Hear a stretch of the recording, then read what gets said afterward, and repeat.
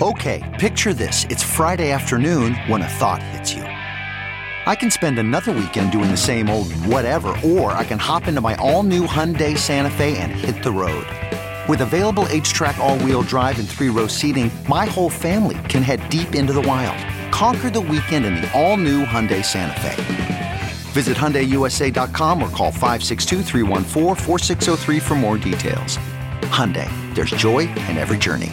CarMax is putting peace of mind back in car shopping by putting you in the driver's seat to find a ride that's right for you. Because at CarMax, we believe you shouldn't just settle for a car. You should love your car. That's why every car we sell is CarMax certified quality, so you can be sure with upfront pricing that's the same for every customer. So don't settle. Find love at first drive and start shopping now at CarMax.com.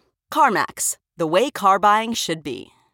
I think that the Federal Reserve right now is painted into a corner in which it has to continue to buy assets to prop up equity markets, and almost has two new mandates to keep, valuations of equity markets afloat, and at the same time suppress interest rates to continue to allow companies to borrow at cheap prices and the government to also borrow at cheap prices. It's a dynamic that we're seeing in which is an explosive mix for precious metals in general. It's a supercharged environment for precious metals, in my view.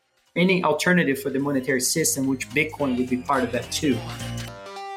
Welcome back to The Breakdown with me, NLW. It's a daily podcast on macro, Bitcoin, and the big picture power shifts remaking our world. The Breakdown is sponsored by Crypto.com, Bitstamp, and Nexo.io, and produced and distributed by CoinDesk.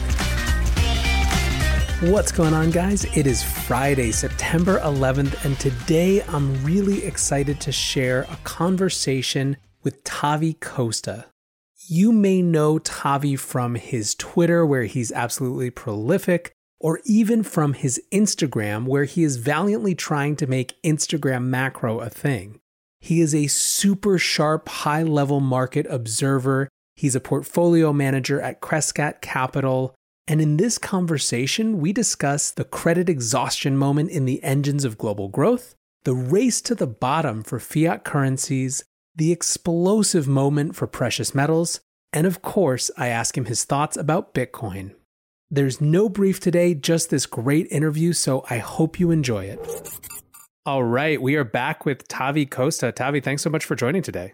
Thanks for having me. Look forward to this conversation. Awesome. So let's start, I guess, just for people who aren't familiar with you, quick personal background and where you find yourself in the macro world today.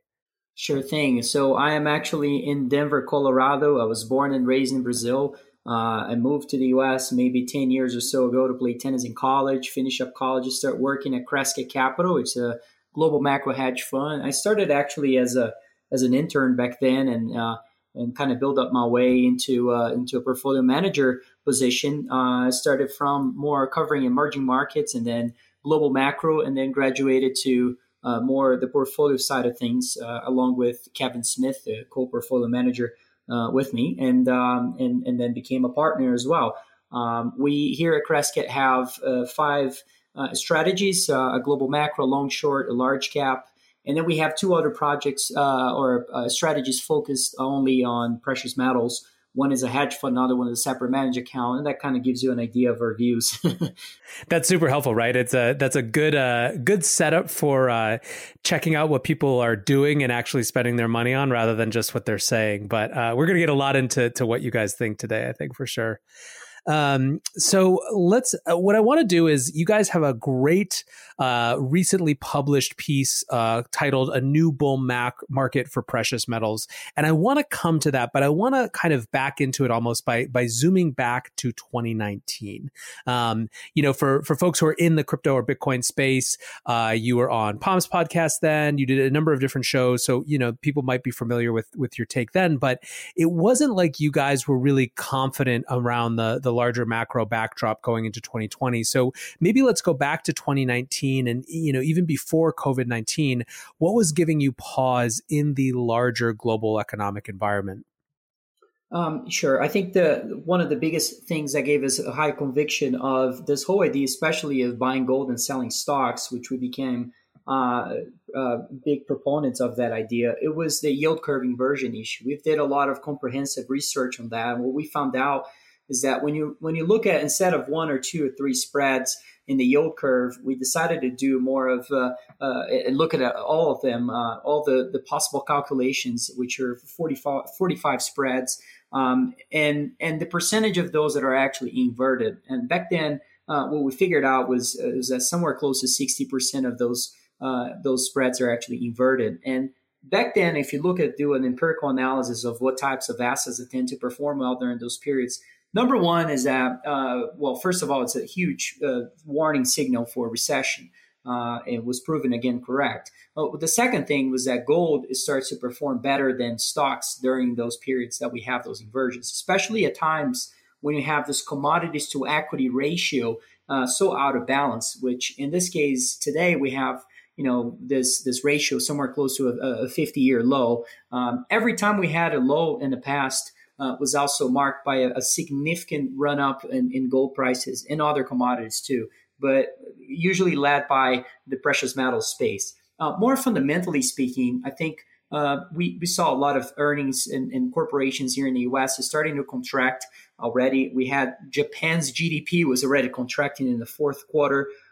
We have the labor market starting to show some issues too, and job openings are beginning to drop on a year-over-year basis. We have some unemployment rates beginning to rise. I love looking at the delta, or in other words, the change in unemployment rates, because I think it's a very good, coincident indicator that you can use. And what you find there is that a lot of if you divide it by states, there was a lot of states that were already rising in those metrics. And so if we had earnings beginning to fall, in which would it at some point start having an impact on labor markets. Labor markets are perhaps close to a peak level at the time and beginning to fall apart. And those are all, very important macro signals. Now, the other thing that was very important was consumer confidence was at all-time highs back then.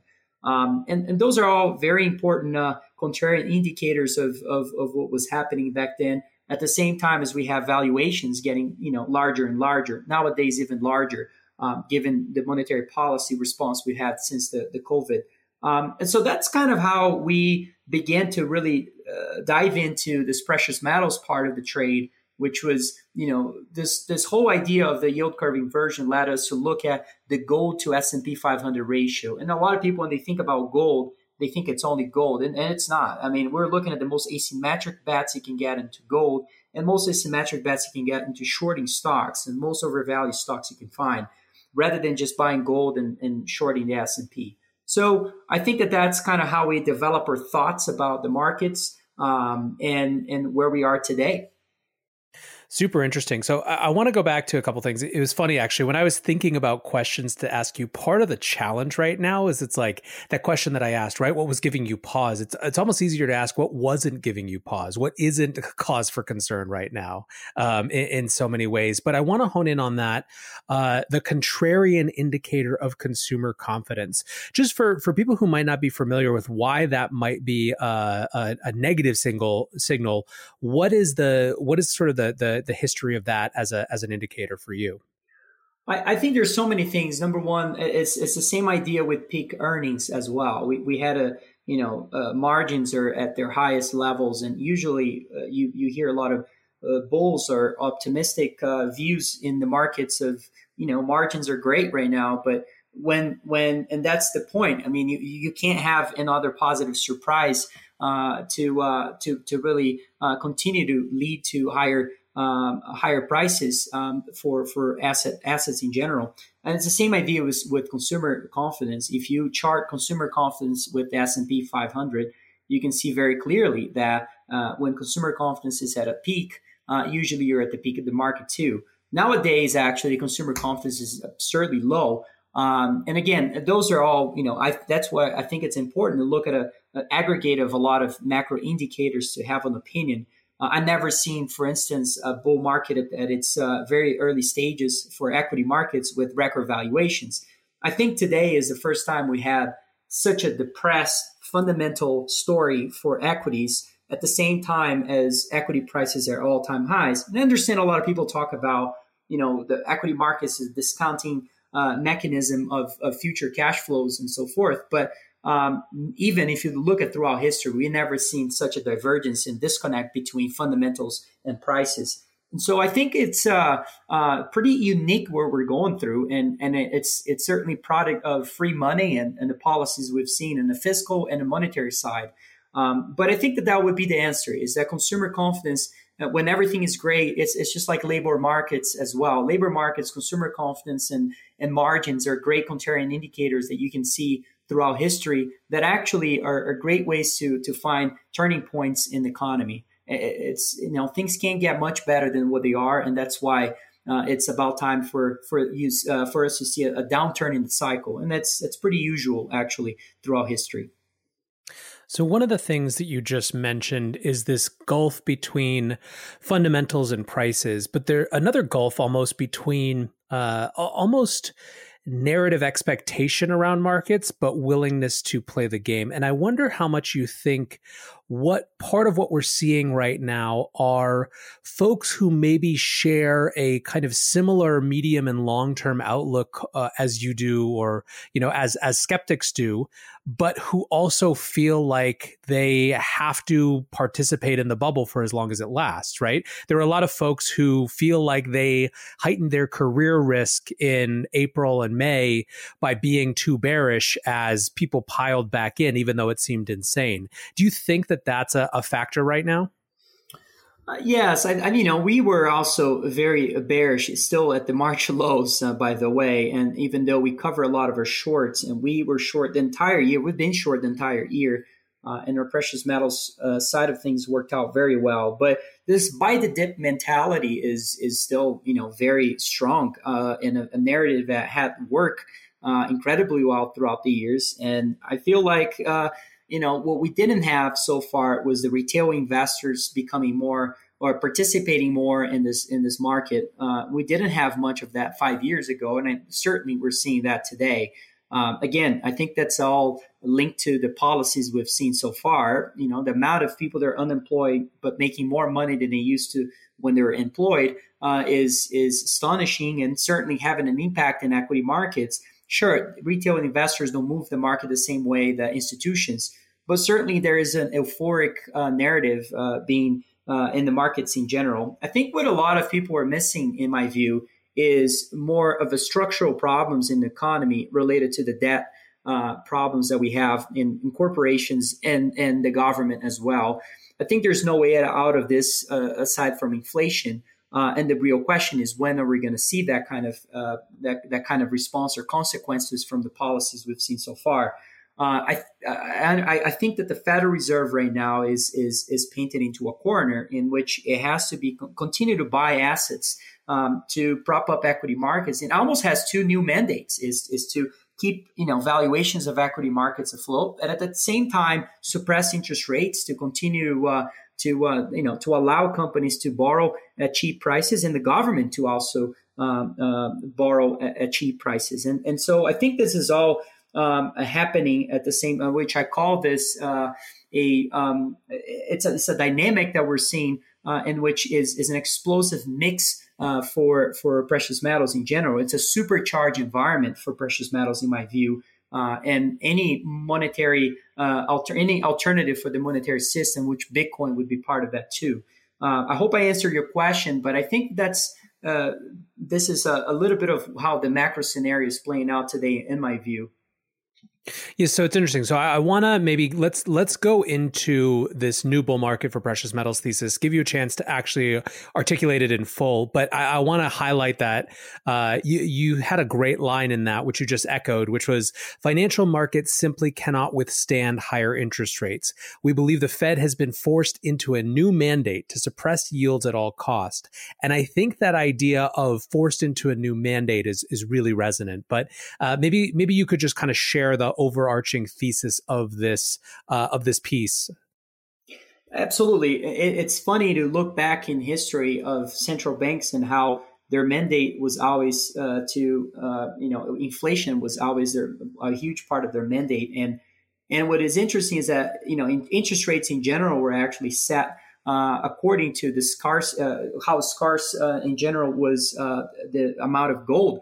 And if that was the case today, we would see gold, and interest rates at much higher levels. I think that what is happening with this new bull market for precious metals is certainly the supercharged environment is what leads to everything. It's this expansion of the monetary base from the Federal Reserve in order to buy assets in general, especially government bonds, in which we would expect that to suppress long-term rates at the same time as you expand monetary base, and that creates this explosive environment for precious metals in general. At the same time as you have precious metals as an asset class, being out of favor for so long, in decades in the 70s and 80s, precious metals was a huge part of portfolio construction, and nowadays it's all about risk parity. And I think that that's about to change. There are other situations in which how do you look and how do you value precious metals in general to really come up with a thesis that we're in the early stages of a bull market. Well, I think that the best way is to look at the alternatives of assets, and one of them would be equities. And when you look at equity earnings in the real terms, in other words, subtracting by inflation rates today, there's many ways to look at inflation rates by 10-year break-even, which is inflation expectation. You can look at CPI. You can look at median CPI. There's plenty of ways you can see that we're at decade lows in terms of real earnings yield for equities today.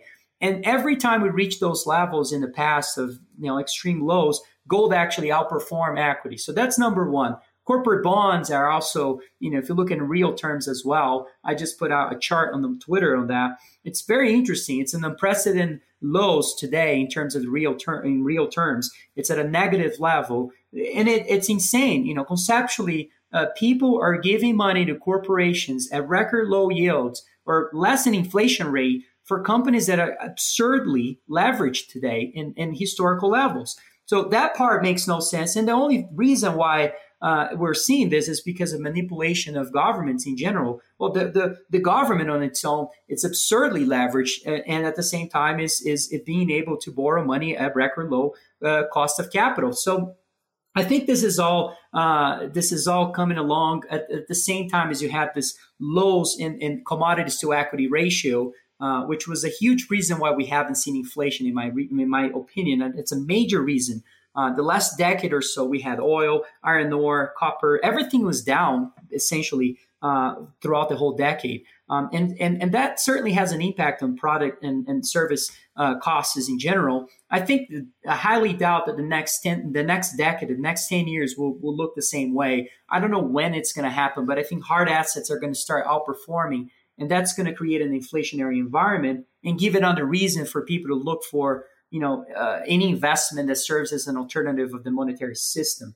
But the other part that I think is huge is on the whole supply and demand function of precious metals. When you look at gold today, there is a lack of investments on exploration, and also we haven't seen almost no discoveries in the last decade or so of gold and silver. And this sets up a very bullish scenario. You look at the capital spending of the whole mining industry. It's the first time in history that CapEx in aggregate has been diverging from metal prices. If you look throughout history, when metal prices rise, miners tend to get very optimistic, so they spend more money. And that's not the case today, because we went through a 10-year bear market for precious metals, stocks in general. And what's happening is that a lot of them actually had to become a lot more conservative. So we've seen clean balance sheets across a lot of the miners. We're seeing no equity dilution as we've seen in the past.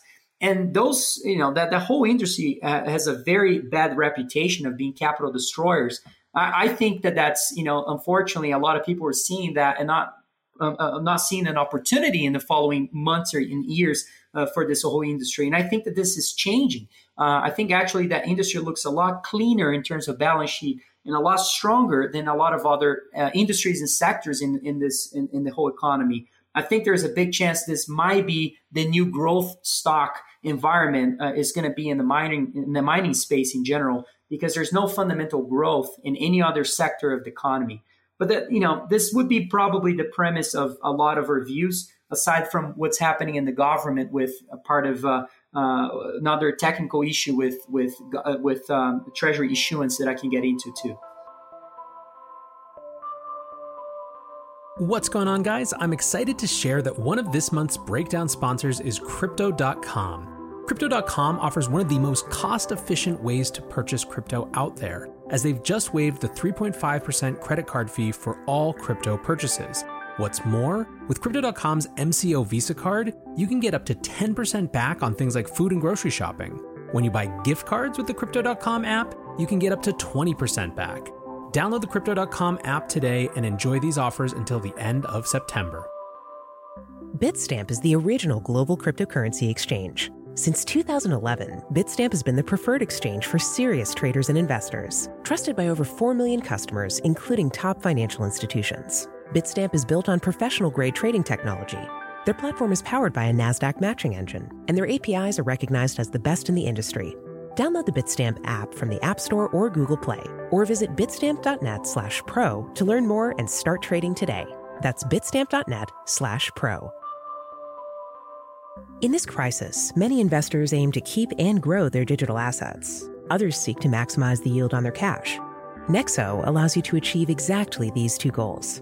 The company offers instant crypto credit lines against all major cryptocurrencies, with interest rates starting from only 5.9% APR.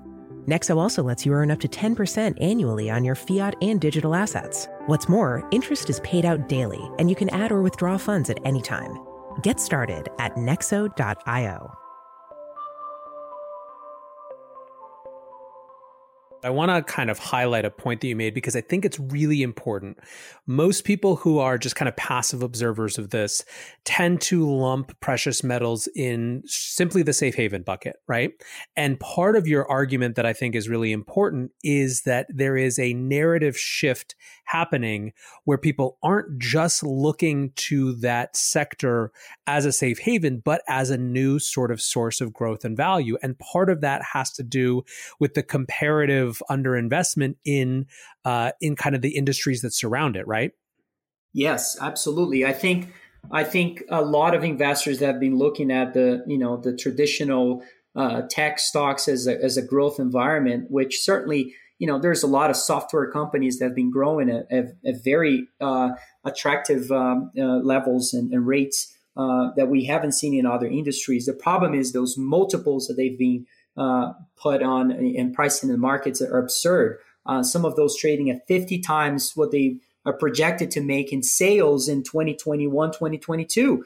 And it makes no sense. Why are you paying, for a miner today, a junior producer, you're probably paying five times free cash flow for that same business. And I think that's probably the value proposition of miners. A lot of people, unfortunately, see gold and precious metals as more of a defensive part of a bucket of your portfolio. I can see gold being that, but certainly silver and precious metal stocks are not so much your defensive stock at all. I think that those are where you're going to be looking for growth in the next 5 years or so. I think exploration businesses are interesting. I think junior producers are interesting. Senior producers look interesting. All of those are growing. It's the only industry that I know of that is showing free cash flow growth of over 100% this last quarter.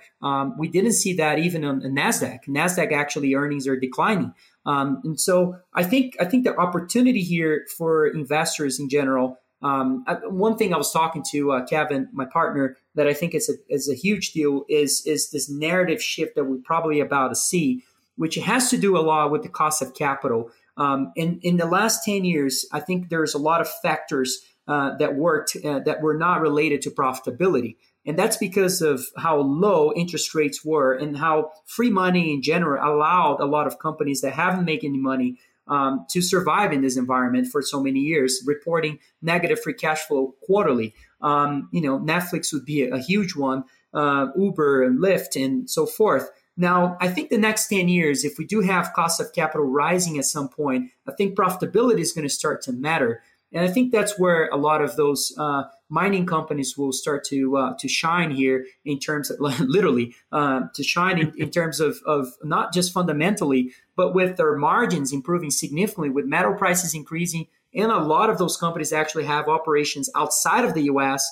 with the depreciation of currencies overall across the globe with this race to the bottom of fiat currencies that should help their costs to be reduced as well at the same time. It's almost like two forces improving their size. The costs are being reduced, and the products that they're selling are also improving in prices. So their margins are likely to expand going forward. And I think we're at the beginning of a bubble for precious metal stocks. And I see no problems investing at the early stages of a bubble. But I think this is gonna go crazy for in the next few years. And silver and gold, especially silver, is probably the cheapest metal on Earth today, and I think that's still the case right now, especially relative to money supply. So there you have it. I couldn't be more bullish in this space.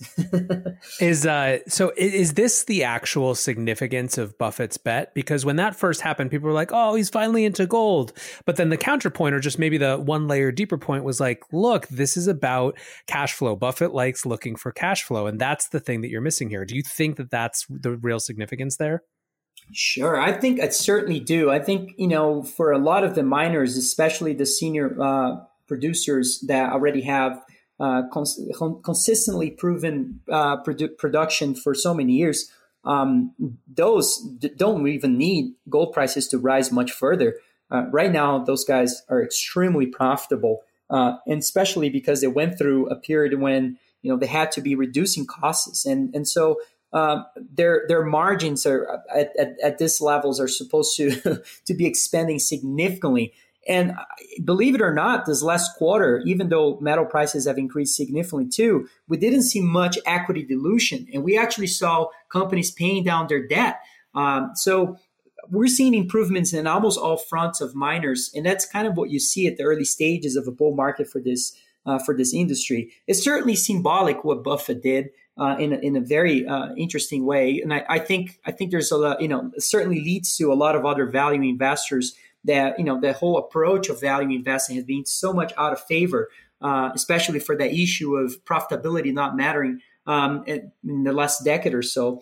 But there's, some other investors that I think are starting to come along in the last few years. Ray Dalio talking a lot about gold, especially, and some other, Druckenmiller or Paul Tudor Jones and so forth. I think a lot of investors that see this macro picture know that there's really no way around this besides inflation. And inflation doesn't necessarily mean rising consumer prices, but a lot of times it means, debasing your currency.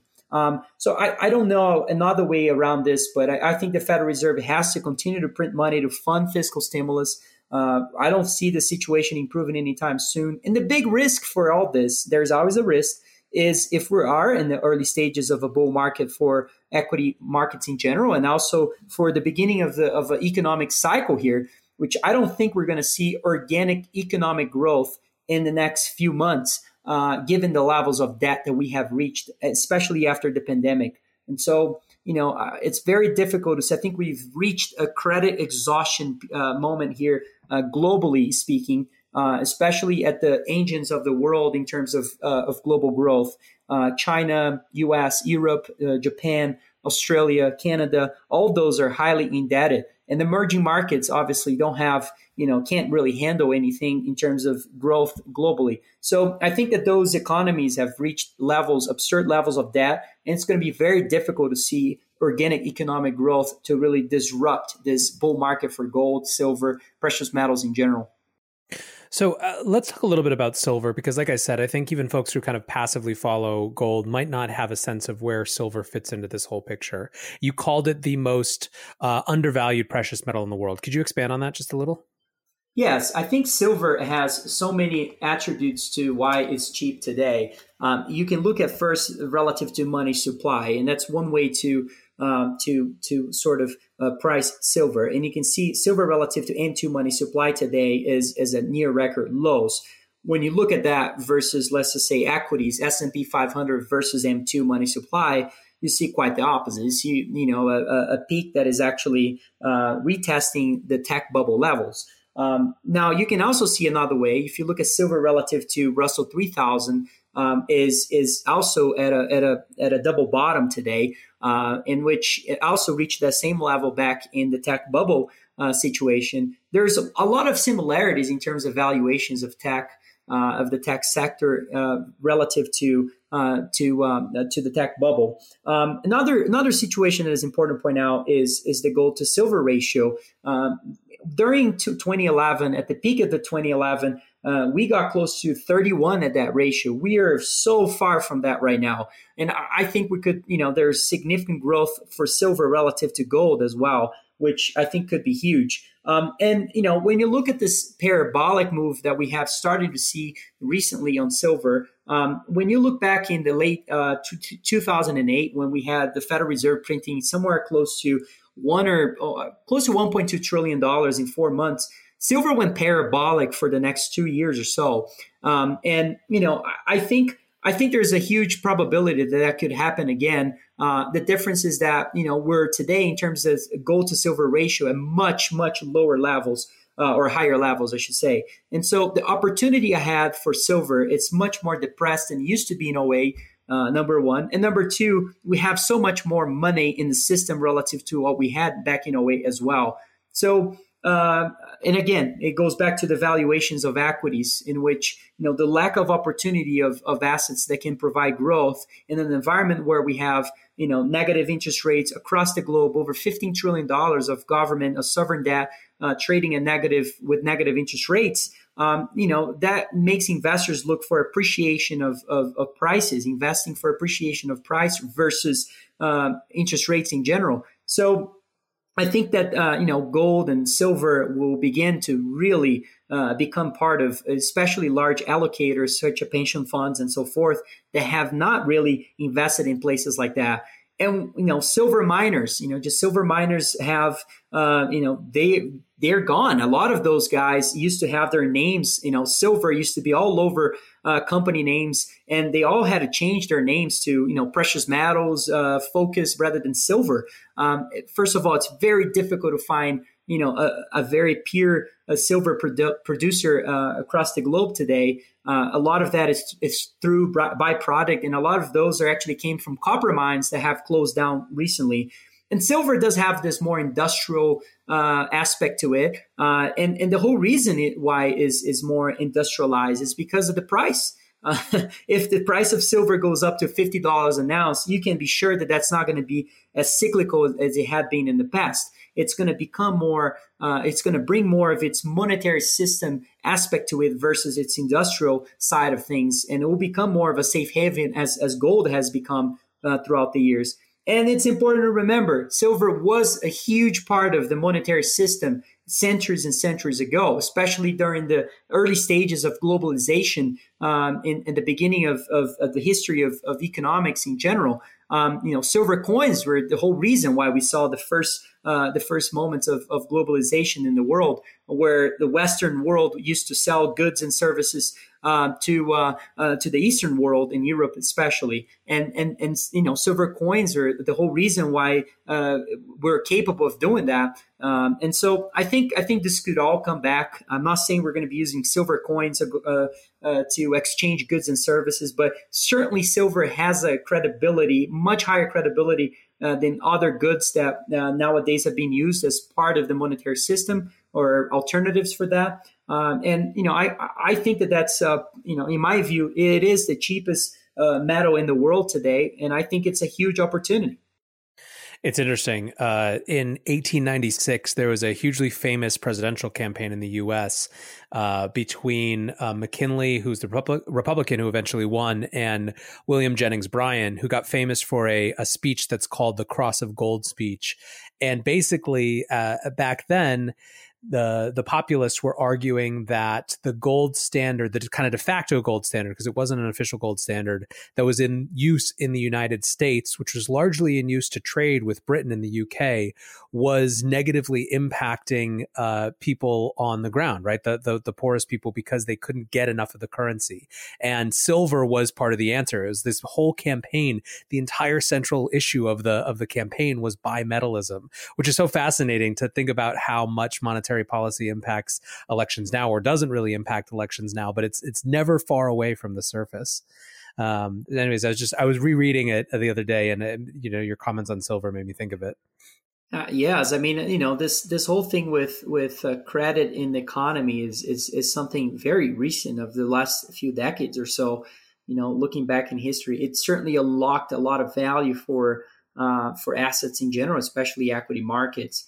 There are so many reasons why we've had, a long bull market for equities. And I don't think that's going to be the end of investing in equities in general. I just think there is a natural business cycle in which, given the amount of imbalances that we have in the system today, precious metals are becoming more and more attractive relative to equities. And so it's the whole idea of buy gold and sell stocks, but it's a lot deeper than that. I just say that just because it's simple and it's easy to understand. But certainly there's so many ways you can expose yourself to that theme, that whole idea. It's a very interesting investment thesis for us, and I think, honestly, it's probably one of the best investment ideas I've had in the last few years, and I think it will probably play out in the next 2 to 3 years. That's the whole goal. Yeah, it's interesting. Do you think, I know this isn't kind of at the core of your investment thesis, but do you think that this narrative shift from looking at things as safe havens to also getting growth in a world where it's seeming harder to get growth elsewhere has the potential to impact interest in Bitcoin? Oh, yes. I think Bitcoin is very similar to the mining space in a lot of ways, given the size of the whole industry and the size of Bitcoin itself. Market cap is just so small relative to other alternatives of the monetary system. If I believe gold could be valued at much higher valuations, let's just say take it at 20 trillion or so, Bitcoin could be worth much more. It's fascinating to me that, for instance, when you look at Apple's market cap, is about 3.5 times the size of the whole precious metals industry. That's no different than Bitcoin. And, you don't need a lot of inflows in terms of capital to move the needle here in terms of opportunity.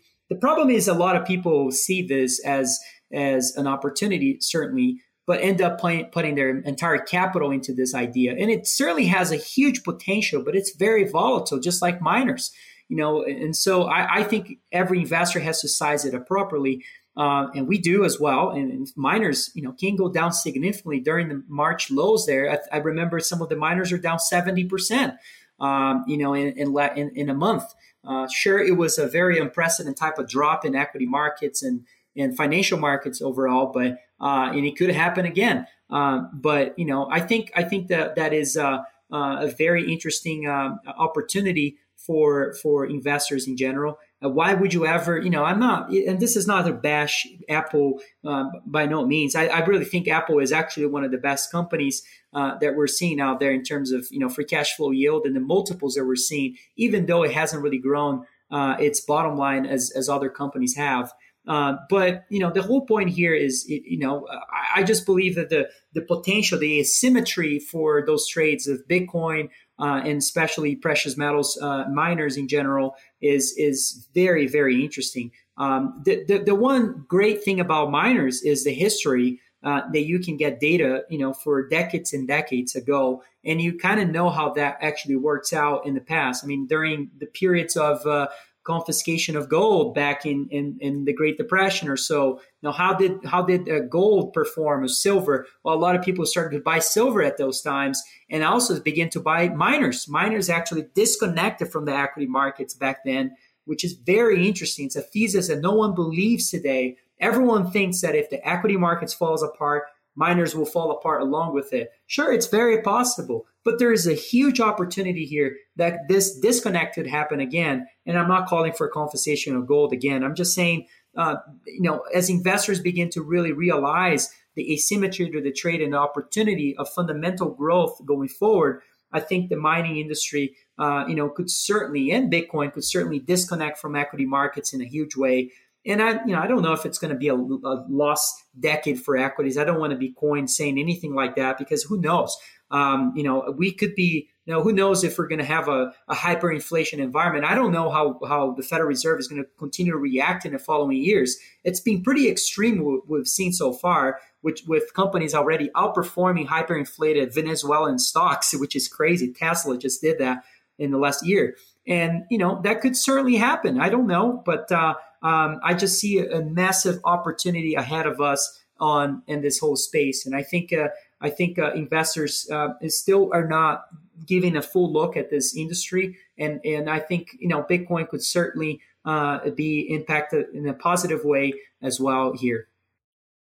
So let's bring this up to today and maybe close on kind of what you're focused on now.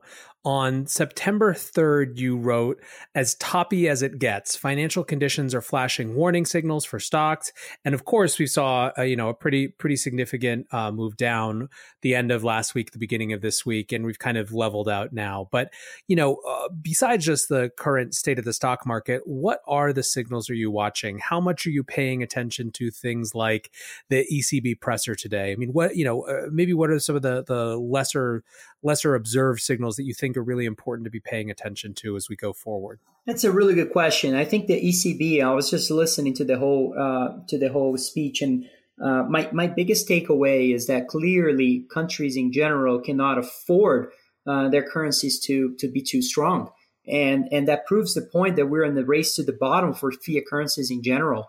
And it proves the point again. It's not about so much about the dollar declining. It's about every single currency in the world today looks fundamentally weaker than gold. And it's important to look at gold because gold is the big giant that moves other markets linked to gold, and Bitcoin could be certainly linked to that as well, along with silver and precious metal stocks in general. I think that you asked me what I'm looking at. I think there's unfortunately a lot of investors are looking at one side of things and seeing a huge amount of liquidity from the Federal Reserve by QE. First of all, the balance sheet increase that we've seen so far has been astronomical. It's been something nobody has really foreseen in the speed and the size of the money printing that we've seen so far. I think it surprised everyone. I mean, I was expecting some sort of increase, but not the same level we saw in such a short period of time. But what is important here is the amount of treasury issuance that is sucking all this liquidity out of the market. And a lot of investors are not seeing that. I was just looking at about 70% of the last treasury issuances that funded all this amount of debt that we increased since the pandemic in the last 12 months. Actually, 70% of that debt that they issued is going to mature in the next 12 months. There's about $5 trillion today of bills outstanding. Bills, for anybody who doesn't know, are treasuries that actually will expire in the short term. And if you look at the other tenors across the treasury market, about $8.5 trillion will be maturing by the end of 2021. And so, this debt, the government is not in a position where it can pay off its debt. So this debt is probably going to have to be rolled. And as it gets rolled, and I'm not saying there's not a strong demand for treasuries, there's certainly demand for that today. But more and more, the Federal Reserve is going to have to participate in those issuances, as we've seen so far, and fund this fiscal stimulus. And so the monetary stimulus have been sucked into this funding dynamic with the governments. And I think this is happening worldwide, certainly more in the U.S., given its status as a reserve currency allows them to do a little more.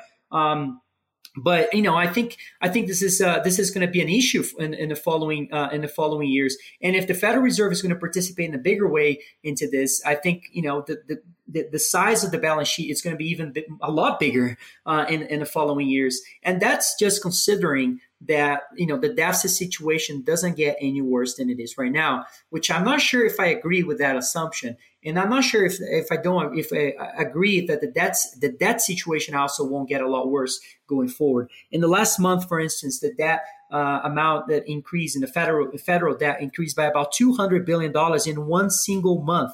I mean, these are just huge numbers. And when you look at the amount of people taking unemployment claims today, the insurance claims, it's about 29 million. That number just went up again today, about 400,000 people or so.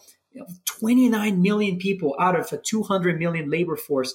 I mean, it's pretty significant. And, those levels kind of tell you that maybe even if it goes back to 20 million, that's well above what it was back in 2008 after the global financial crisis. So that tells you that deficits, extreme deficits are here to stay here for longer. Free money is probably here to stay for a little longer until we see the eyes of inflation. And when we do, that's going to limit everything else. And I think equities are going to have a very hard time when we see that. Well, Tavi, this is awesome stuff. I really appreciate you spending some time today to talk through this all. For people who want to follow along with your ideas and thoughts, where can they find you? So I'm pretty active on Twitter at Tavi Costa. I'm actually having an account on Instagram now. It's at Tavi Costa Macro. And I also post stuff on LinkedIn as well. And I suggest everyone to look at our website at Crescat.net. It's where we post most of our letters and more in-depth research. But thanks again for having me. I really enjoyed this conversation. Yeah, thanks for joining. And we will talk to you more soon. Reflecting on that conversation, there are two things that I keep coming back to. The first is this idea that there is a shift in the narrative for precious metals. Instead of being just pure play safe havens, people are now thinking about them as something closer to growth and value opportunities. I think this is a really interesting observation. In a no-yield world, people want things with cash flow, right? Potentially, these domains like precious metals that are historically safe, but opportunities within them like miners which have cash flow and clean balance sheets could be really strong investments. I think this same narrative idea of looking for safe haven areas that have growth and upside potential could provide a tailwind for things like Bitcoin as well. Now, the second thing I keep thinking about is Tavi's idea about the comparative exposure of different assets. The example that he used was Apple's market cap being 3.5 times all of precious metals. Meanwhile, it's almost exactly 10 times that of Bitcoin. It doesn't take much capital to flow from a big overcrowded trade like that into something like Bitcoin for it to make huge moves. Anyways, guys, I hope you enjoyed that conversation with Tavi. I will put his links in the show notes, and as always, I appreciate you listening. Until tomorrow, be safe and take care of each other. Peace.